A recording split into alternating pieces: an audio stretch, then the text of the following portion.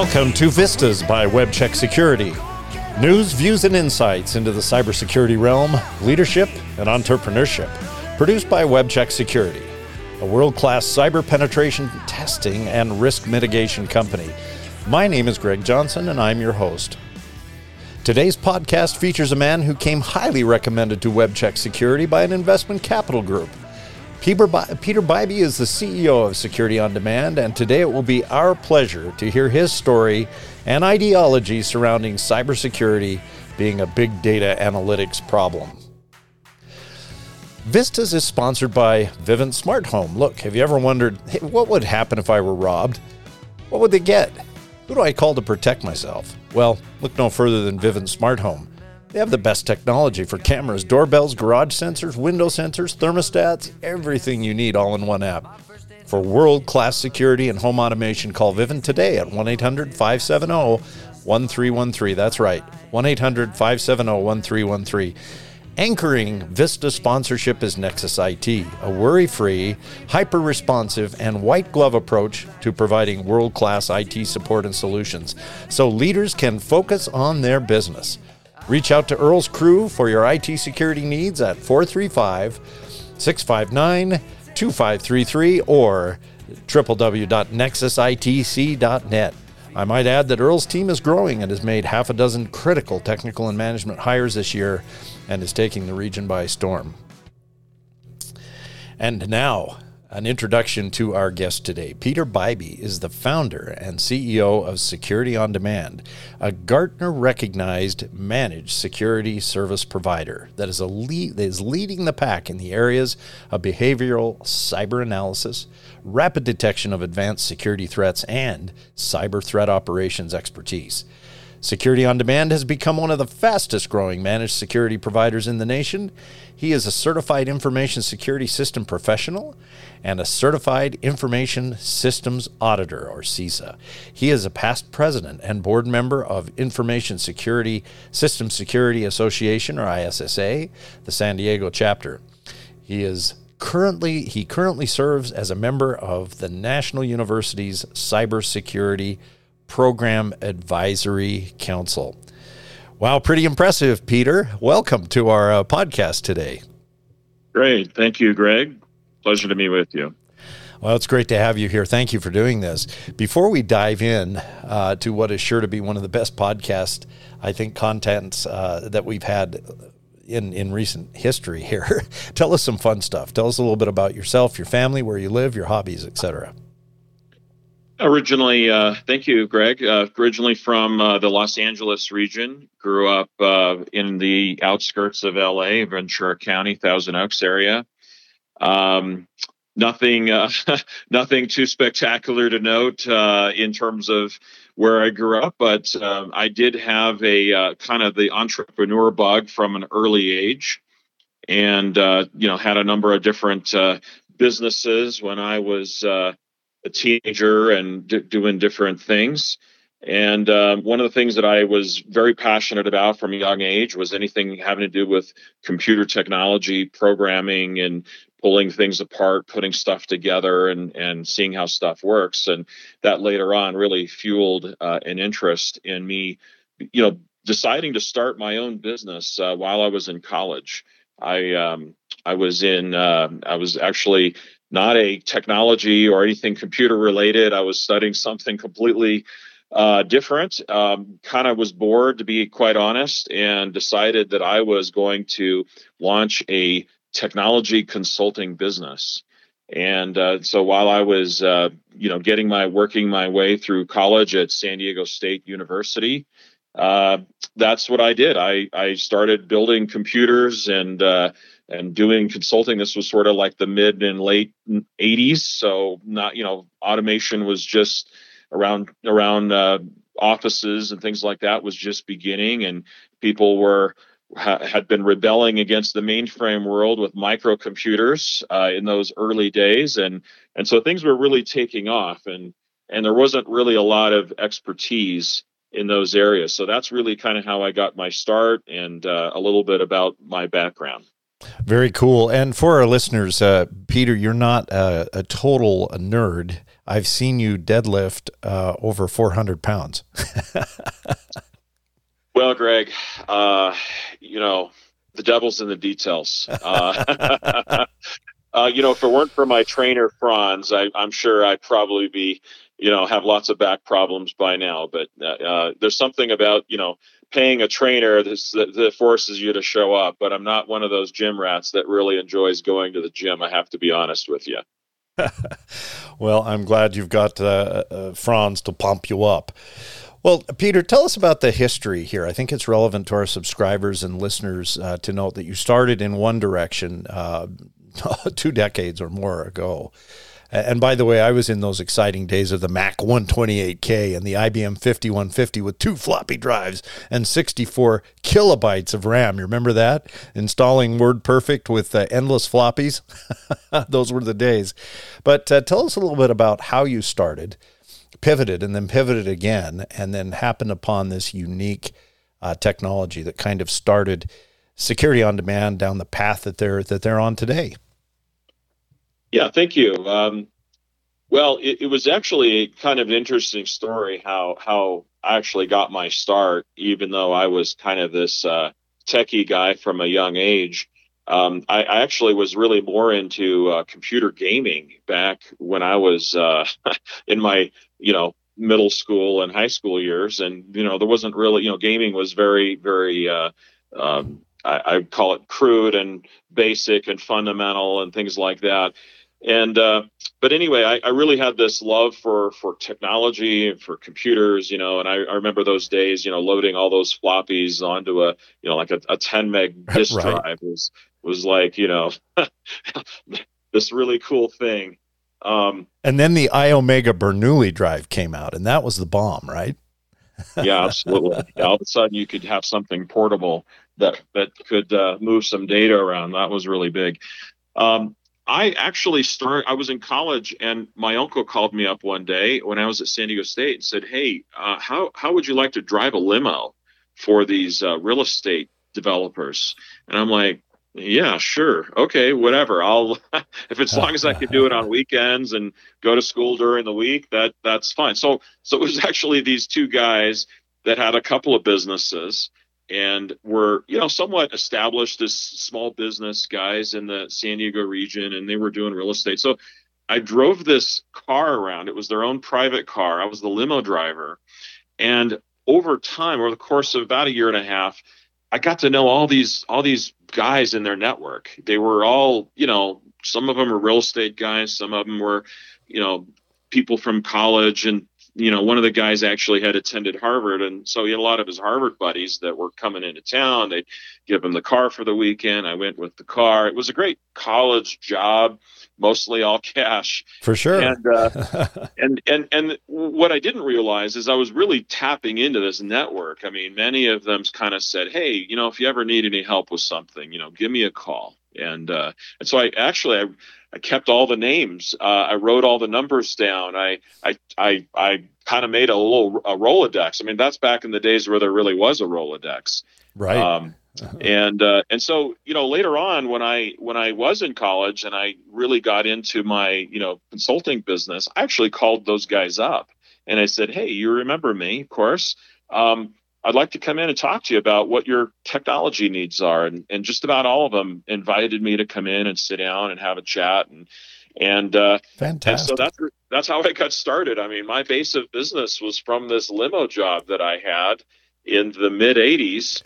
And that was actually my first set of clientele. So you weren't shy. You just jumped right in and became a sales guy.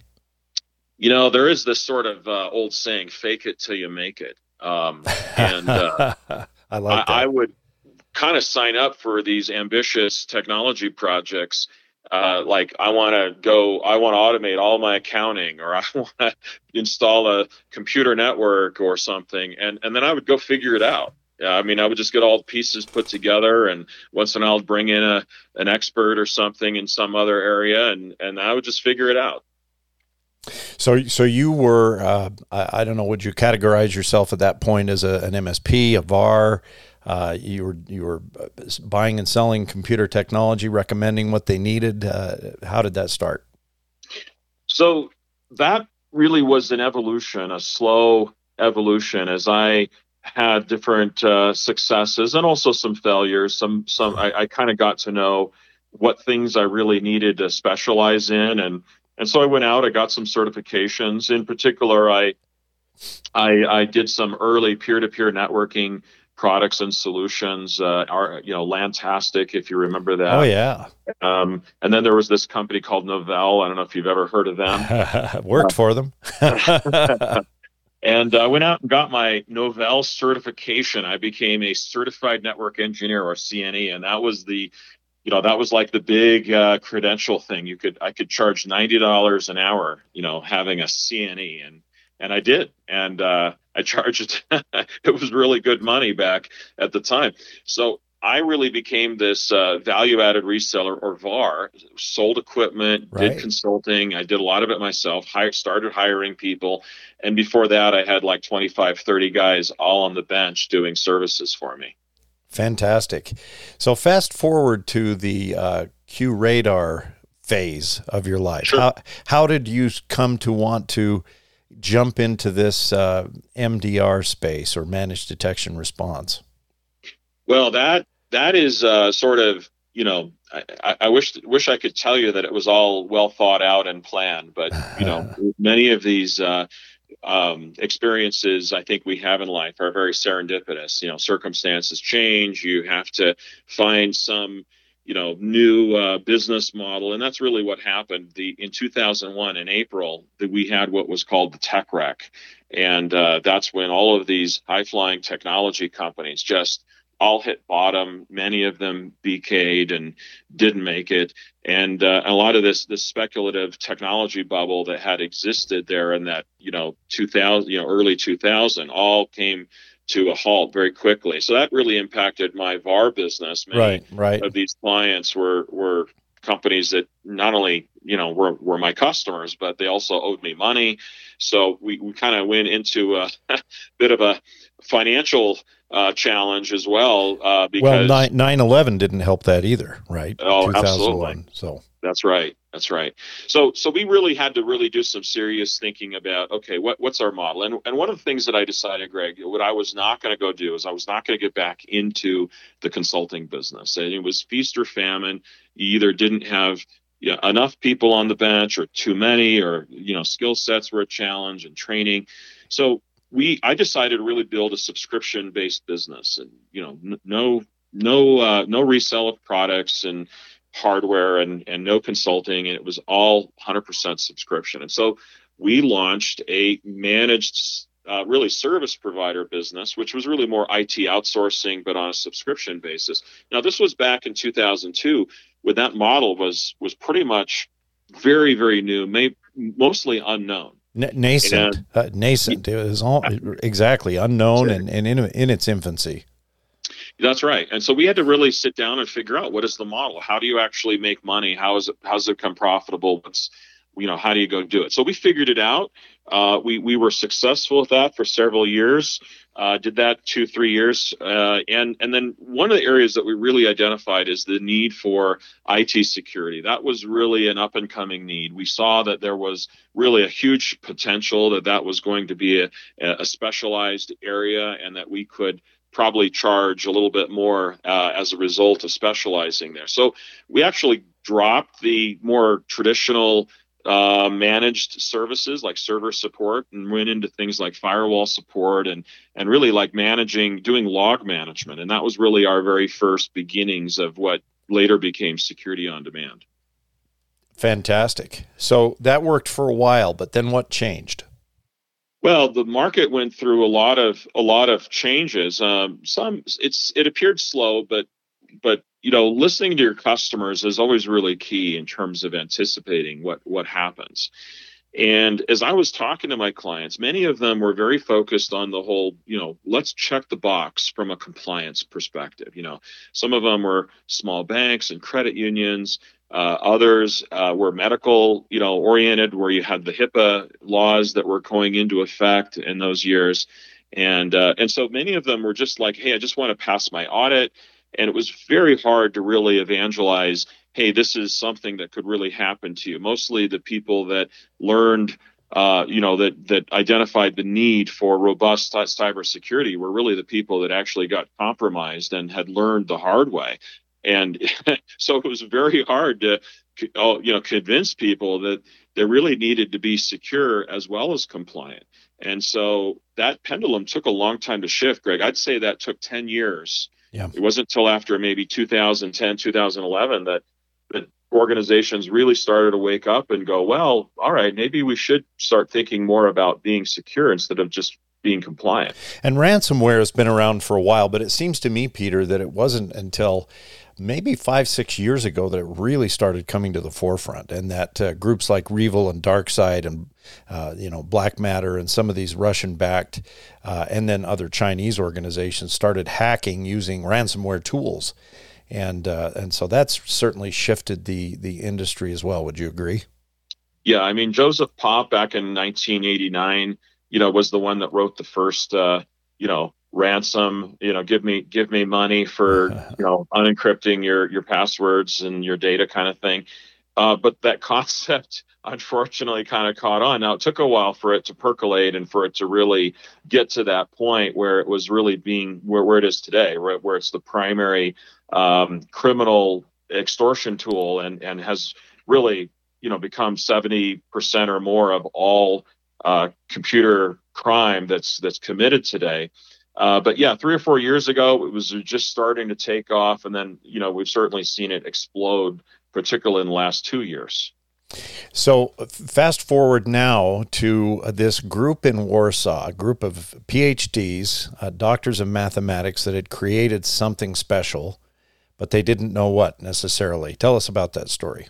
Yeah. So while we were, building our product, our services company, tech-enabled services, of doing managed security or MSSP, we realized that there was a fundamental problem in threat detection, and that is dealing with the SIM.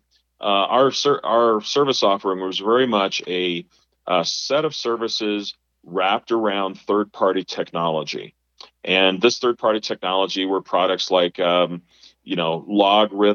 and QRadar and Splunk, and I mean, you name it. I mean, there were half a dozen of these guys. McAfee. I probably had all of them at one point that I had been using. What we realized is that they would miss a lot of threats. In fact, customers would even call us up kind of mad that, something happened and we didn't see it. And we'd go, well, why didn't we see it?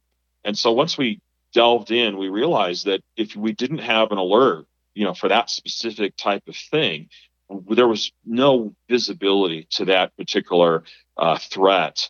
And so what that really meant is that we had to anticipate every possible threat and create some logic in the SIM in order to be able to detect it. Now, when we really looked at that, we thought that is mad. That is absolutely crazy.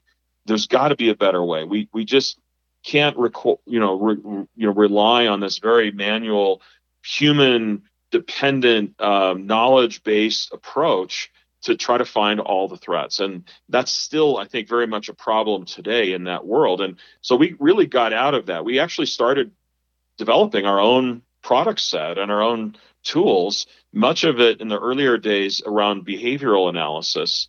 And then later on, we became acquainted with a company that was in the process of being sold that had an interesting IP set.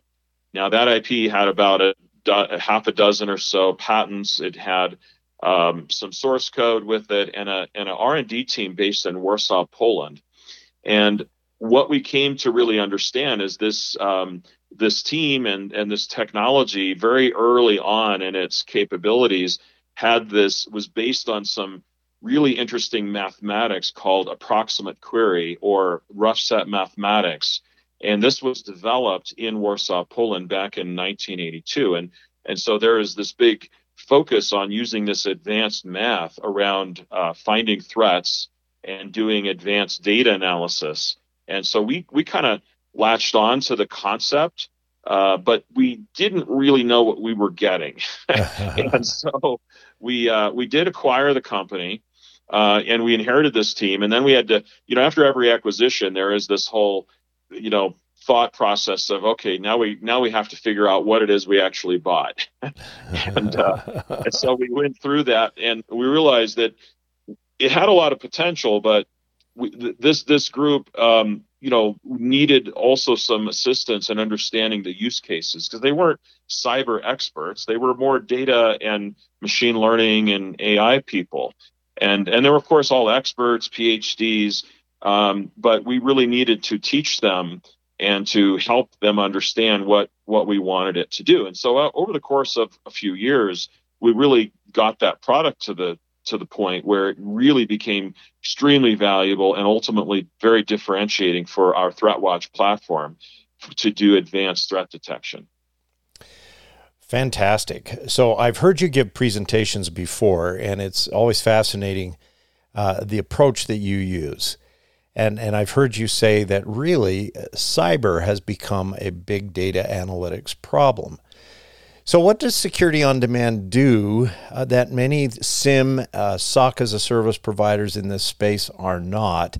And I'll add for our listeners, there are literally dozens, maybe hundreds. My business partner, Jeff, and I, several years ago, went on a quest, and I won't get into the details, but we evaluated many different products from Alien Vault to Fortinet solutions, Rapid7, the list goes on, RSA NetWitness. And we found that the limitations you've described with regex, regular expressions, and programming in the behavioral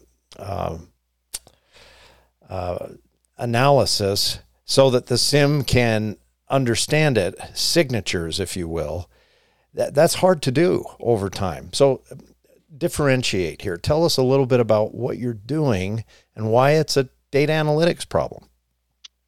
The premise of threat detection today is really around recognition. What is a threat and what is not a threat? And we call this known versus unknown. So the known threats are the things you just mentioned, Greg, things like signatures, and the mechanism you use to find something using a signature, or which is like a known pattern, or something known about the attacker, where they're coming from and what they do. And it could be behavioral, but it could also be very much tied to the type of traffic or exploit they're trying to do. But these signatures, they're often also called indicators of compromise, or IOCs.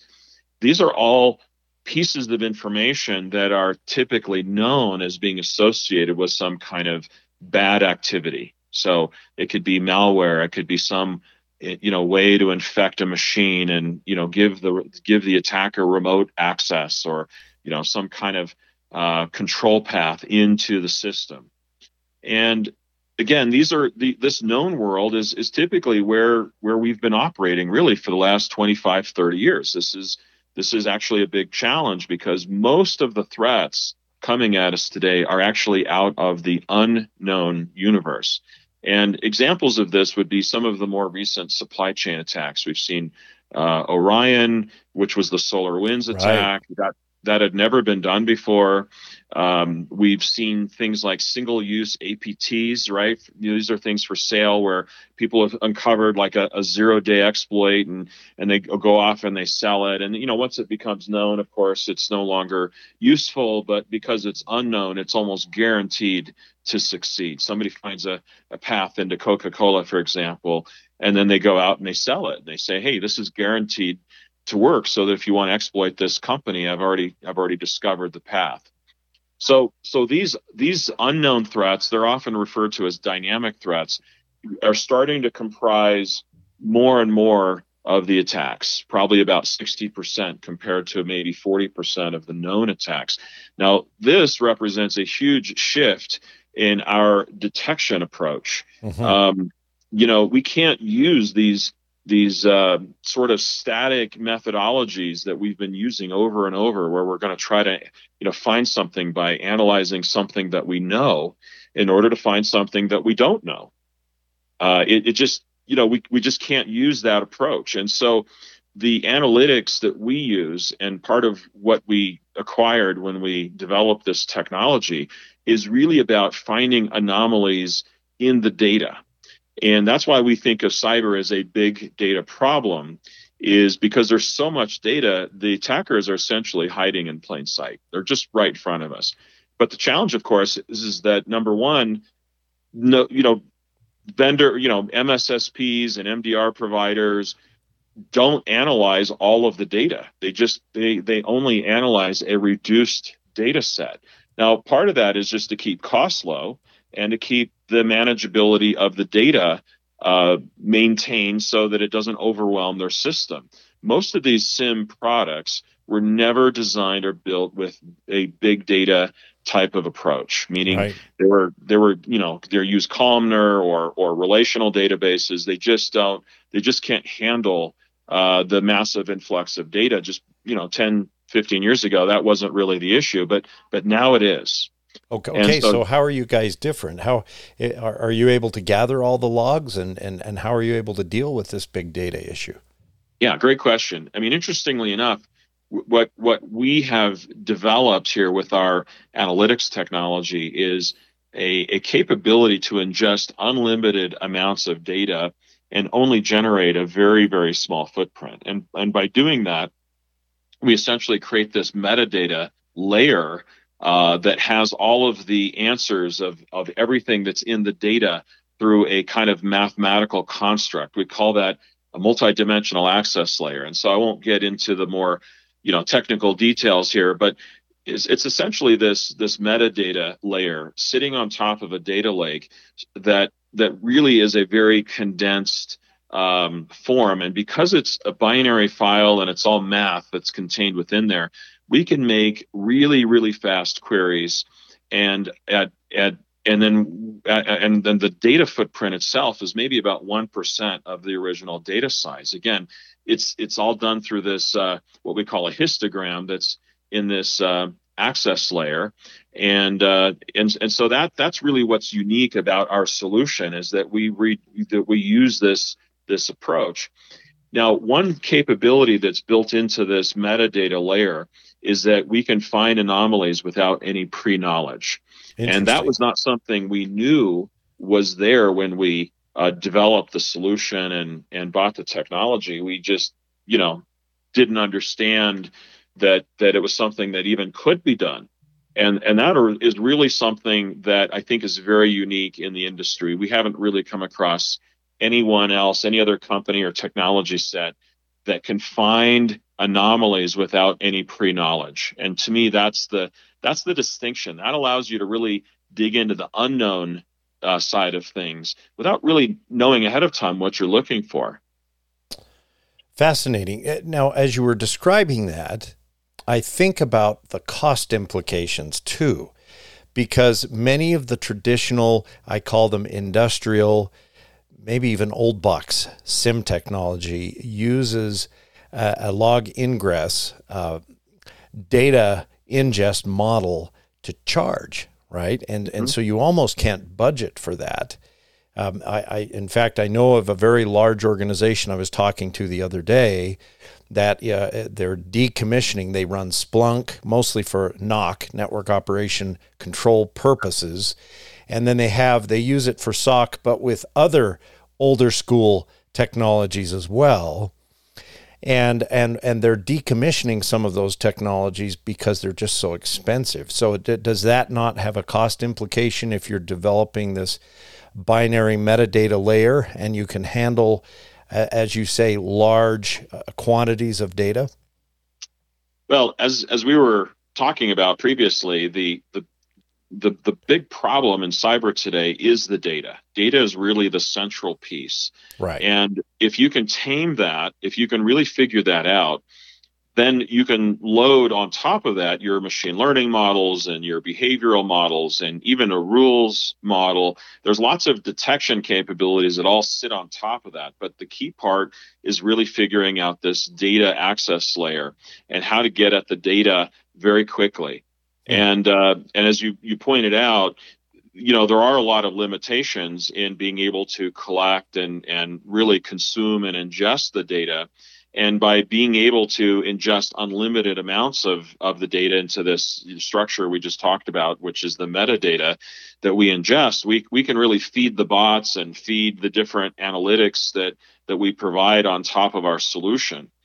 And this kind of unlimited all-you-can-eat data model, I think, is very, very differentiated from the more legacy SIMs that basically charge you by how much data you send them or that they consume. And we have no limitations on that. We say, for one price, you can send us all the data you want. No limits. Interesting. That seems like it would be very attractive to larger enterprises then, based on what they're probably already paying for RSA or some of the other, QRadar or, Splunk industrial SIMs that they're using for security purposes. Tell us, Peter, can you share, at least in generalities, some of the things that you found in client environments that their previous technologies weren't? How, as they start to deploy the solution, what do they find and how has it benefited them? Well, that's the exciting part. I mean, we're not just doing R&D and theorizing about, how you can find anomalies. We're, being the fact that we have hundreds of customers, we can take these innovations and plug them in, in a real-time environment and actually see and test them to determine whether or not we're actually seeing different threats or more threats or valid threats that we weren't seeing previously. And we've had a number of these scenarios. In fact, all the time as we're adding new components to this, we say, hey, here's some new detection algorithm or a machine learning model that we were putting into the platform. And then all of a sudden we start seeing things that we've never seen before. And we go, oh, that's pretty interesting. That could be something a customer would want to know about. Or in some cases, we've even found attackers sitting there we didn't even know were there because we had no means of detecting them through some of these more traditional approaches. And so the proof is in the pudding, as they say. We keep a log, actually, a running log of what we call SOC wins. And, these are all things that we track. We figure out, well, did we find it, through the more traditional, rules-based approach, or are we finding it using our analytics and some of our machine learning? And the majority of the stuff that we're really winning in terms of valid results are actually coming through the advanced analytics, through the machine learning and the capabilities that we've developed. Oh, very cool. Well, Peter, we're going to take a quick break here. It used to be notebooks, posters, and banners, proofreading, ads, and physical invites. Now it's virtual servers and desktops, internet content filtering, web hosting, cloud infrastructure, and of course, robust cybersecurity. Ready to jump your company forward a few decades? Let Nexus IT consultants show you how. To find out more, go to www.nexusitc.net or call them. Call them right now at 435-659-2533. That's 435-659-2523. And we're back with Peter Bybee, CEO and founder of Security on Demand. So, Peter, tell us a little bit about the MDR, XDR thing, right? MDR, what does that really mean in the industry? And then you hear this term XDR now being thrown out like candy in a parade, right? What is XDR, and how do you guys play into that space? Well, certainly there's always a lot of hype around whatever the analysts have defined as the next big thing. A lot of buying behavior is driven by analysts such as Gartner, Forrester, IDC, and others. And there's certainly nothing wrong with that. I mean, they are thought leaders and visionaries to some extent in terms of helping identify what the future trends are. But sometimes, they don't always have the full picture.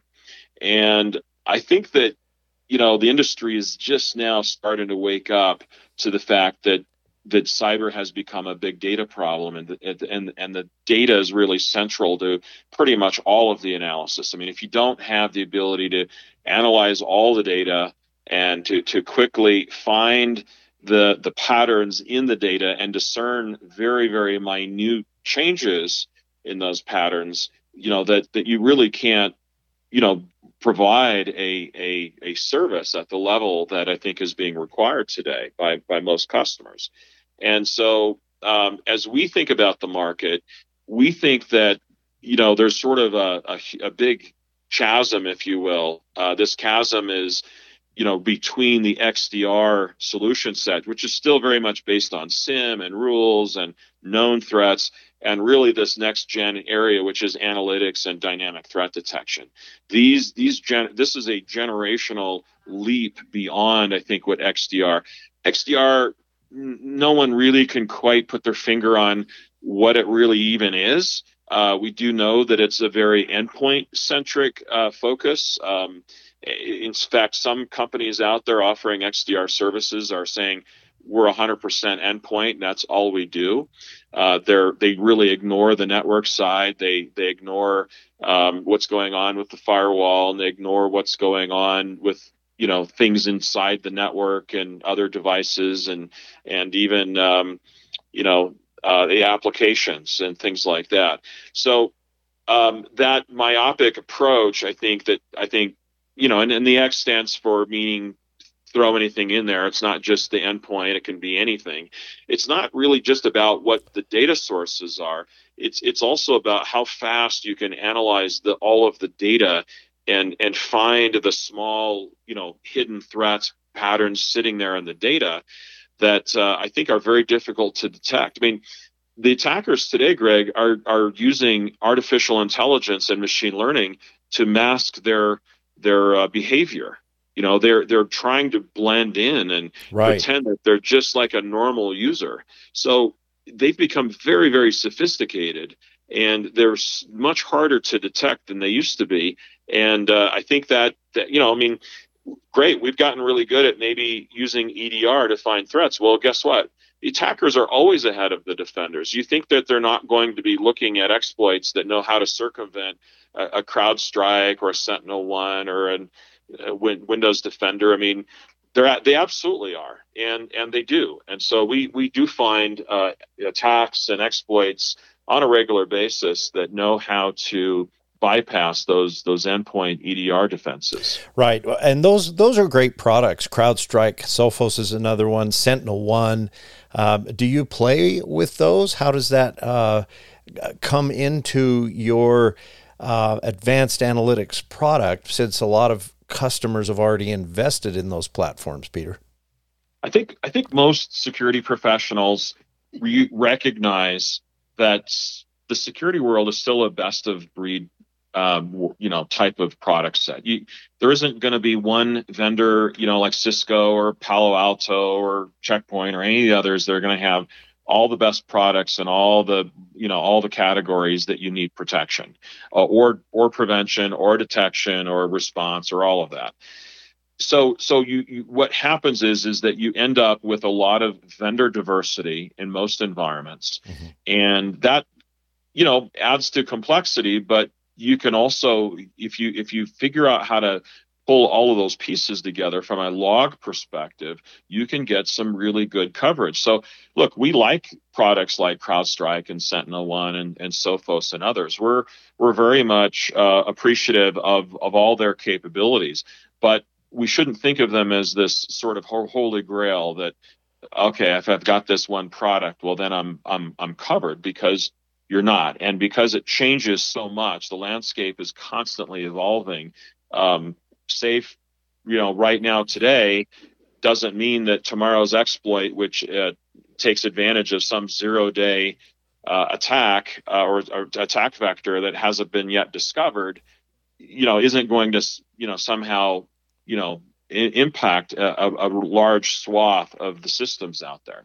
Right. I always like to say, Peter, there's no silver bullet in cybersecurity. It's a multifaceted, multi-layered approach.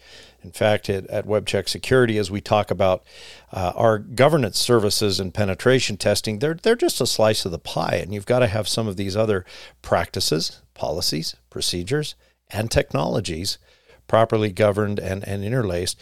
But what I'm seeing here that you're saying is that having telemetry from multiple sources is great. In fact, there are some MDR vendors that say, well, we can pull in telemetry from the cloud and blah, blah, blah. And I know Security on Demand does that too. But what you're saying is it's of relatively no value unless the algorithms can detect things that you don't know what they are. It's asking the right questions. And in fact, it's funny that, as you know, I wrote a book with a co-author, Ravi Das, not long ago about web applications and the entire cyber environment that has to support them, from encryption to threat hunting to pen testing and all of the different layers. One of the things that Ravi says as he did his research, and he expresses in the book, is that cyber becomes, and this almost is out of your book, Peter, but cyber becomes a problem of knowing how to ask the right questions. And it seems like these approximate math, rough set mathematics, patents and algorithms are a step closer to AI. So where are we going with this technology? If you look down the road here with Security on Demand in 5 years, what does that look like? Well, I think that there's a couple of things that are apparent to me. One is the speed in which systems are becoming attacked is increasing. You know, there's some interesting statistics. Is the dwell time is being reduced. 10 years ago, we were seeing things like, 400 days was the average dwell time of some malware on a system before detection. And then, but today we're actually seeing an average somewhere around 30 days. So only about a month. But the challenge becomes is that the average amount of time it takes for malware or for a ransomware, that is, to actually start encrypting is probably around 5 to 7 days, right? So if our average dwell time is 30 and the ransomware can go out and encrypt and do its thing in a 5-day window, or perhaps maybe even a 2 or 3 day window, then we're still kind of missing the boat to a large extent. And so as we think about, the amount of time it takes to find stuff, that's really becoming key. So time to detection really matters. Now, the challenge with that is that you're only getting little clues, as you do threat detection. We have 3 different SOCs around the world, 1 in Europe, 2 in the US. And, we're sitting there watching all this stuff, but you're often only getting very early indicators of things when there's an active attack in place. These are the low and slow types of attacks that are very, very difficult to detect, and it might take some time. It might take a week, 2 weeks, to really, for the patterns to really manifest themselves. That, hey, this is really something that is, nefarious in nature and directed, not just some random traffic.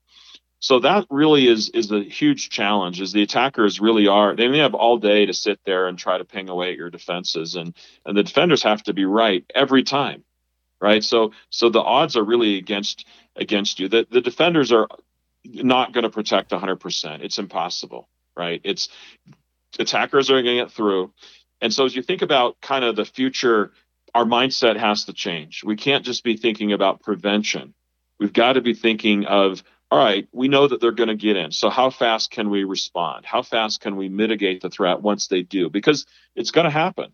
And if we just think that we're going to be able to prevent 100%, that's unrealistic. And I think that's a problem in the industry right now. We need to be thinking not reactively, but more in a response and containment mindset. And making sure that that's a very efficient process, because again, the humans cannot detect it quick enough to be able to prevent it. So now we've got to be able, I think, to respond to it effectively without it affecting the entire organization. To me, I think that's really one of the big shifts that's going on and still has to go on. And it seems like your technology is already ahead of the curve. We're not there yet. We don't have iRobot that's able to do it with that speed, but being able to detect the anomalies quickly and having a trained team that can dive into those It's getting there. It's getting there. I mean, look, I think that as we get into the next generation, let's say if we look forward 10 years, we're going to see more autonomy by the defender bots essentially taking action to close ports off and do things to defend actively against attack. We know this sort of adaptive security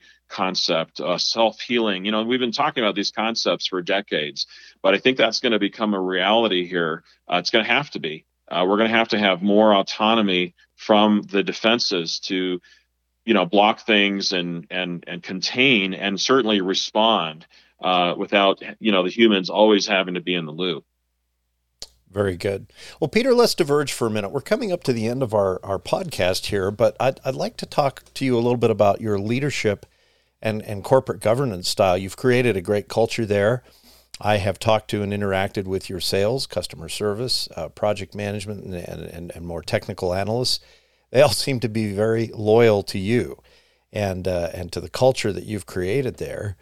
And many of them just love showing up for work. So how have you done that? Share with us a little bit about, and don't be shy. I know you're a pretty humble guy. So how have you managed to create this environment? Well, as much as I'm passionate about technology. I'm passionate about, what we do and how we help customers. The basis for being successful in any business is really the people. Our people at Security on Demand, I think, are amazing. We have people that have been here at the company like 19 years, a couple of our folks, and we have a lot of kind of longevity around others as well, and the people really make the difference. I mean, we can again tout all this great machine learning, but the machines are really never going to replace the humans in the areas where it really matters, and that's the customer interaction and having in building relationships of trust with our clients, and that's all about people in our SOC, people in all areas of our business, our Poland team, Costa Rican team, U.S. teams. So we try to, create a good, positive culture where we can enjoy spending time with each other, and we can really, kind of try to have some fun and not be all serious all the time, because, being on the front lines of threats all the time is a little exhausting. And we do have those days, weeks, weekends sometimes where sometimes it's just one threat after another. And, you can burn people out. So we really, pay attention to that and try to make sure that we're, supportive of our folks that need a little bit of a break once in a while from the front lines. Well, we'll need to get you on another podcast, Peter, and kind of delve into your leadership style and how you've done that over the years. Let's jump to the end here, though. As we come to the end of this podcast today, what advice would you give to organizations to immediately improve their cyber posture or cyber program management? I'd probably maybe, I think usually in terms of threes, so I'll give three words of advice. Sounds good. It's just that way. It's easy to remember and easy for me to try to articulate. The first thing here is that it is a people. It's kind of maybe an add-on to what I was just saying. People are at the core of this. It's not machine versus machine. It's really, us, the attacker versus us, right? And we have to really understand what the intent is of the attacker. Do they want to, disrupt our business and to exploit things? Do they, what do they want to do? And so really understanding the intent. Let's not get too wrapped around the technology and, what brand it is and who all these kinds of things that matter less. Let's make sure that we really cut through and have honest conversations about intent, about how do we protect our assets and educating our executive members of the company, the board members and the C-suite on what can be done and what should be done, and where does the responsibility really lie? And it's shared across the entire organization, but certainly the C-suite and the boards are increasingly being seen as the accountable parties, not not the IT department anymore. So anyway, that would be the first area, is understanding the people structure of where does the IT response or the security responsibility lie, and what's really the true motivation of the people trying to attack and disrupt. The second area is it's really important to understand that the complexity really adds a big challenge today. The average half-life of a solution today is probably about 18 months, right? Maybe even a year. I mean, that means that we're swapping out platforms and technologies every 2 to 3 years. We're getting rid of, like some network detection, technology or IDS or whatever, and swapping it out. And we're seeing that happen with firewalls and all kinds of things. I think that the industry is certainly moving into a more managed and co-managed type technology sets, because it's too disruptive to be changing out these products and very expensive. And so that's probably another area that I would really think about in terms of, how often do you want to go through this, change cycle and the disruption that comes with, vetting new vendors and, figuring out those kinds of things. So finding a technology set and a vendor and a service provider that can help you with that, I think, is really key. Very good. And then there was a third thing, or was there something else? Yeah. The third thing is that we're in a state of very transformational change right now when it comes to going into the cloud. Right. We're going to see some pretty big movements here, I think, over the next 5 years. There's still a majority of the infrastructure is really premises based, and the allure and promise of what the cloud can offer, I think, is very compelling. I think we're going to continue to see huge cloud adoption in the next 5 to 10 years, certainly in the next couple of years. But the cloud is not inherently secure. It's really not. And most organizations that I'm dealing with right now, when we say, hey, okay, we're going to help you with some kind of hybrid approach, we're going to cover all the login analysis for all your prem stuff, but tell us about your cloud environment. What do you have? And they just kind of give us the blank stare and go, well, we don't really know. Can you help us figure that out? I think that's a huge gap. And I think that visibility of where stuff is in the cloud and what it does, and how you monitor it, and how you keep tabs on what's going on and what kind of vulnerabilities might be associated with that. There's a huge knowledge gap, and I think that's going to be a big impediment to not just cloud adoption, but I think we've yet to see a lot of the exploits that have yet to come. They're going to be clearly targeted more towards cloud. The endpoint right now is kind of the easy attack surface, but as that hardens up, we're going to see a lot more cloud exploits here in the future. And this is a short answer, kind of a yes or no, Peter, but is security on demand good in the cloud? Oh, absolutely. We're fully, we actually have we're in the cloud. We have an architecture in the cloud in AWS, and we also have one in our own private cloud. But absolutely have to be able to speak the language of what we call a hybridized cloud environment, which is really being able to pull the data telemetry in from all aspects, and cloud obviously being a big part of that. Fantastic.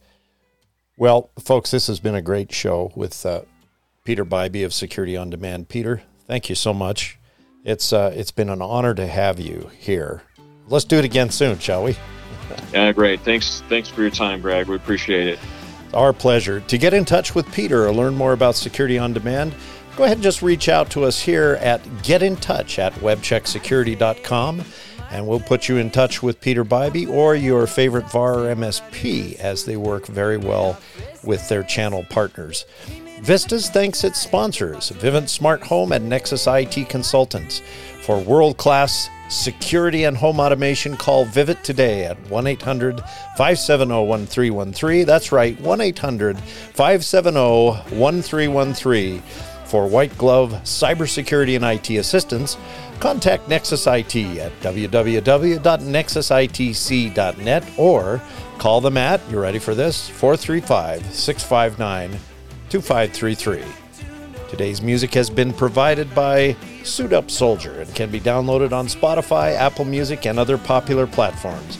Check back soon for another episode of Vistas, published each month.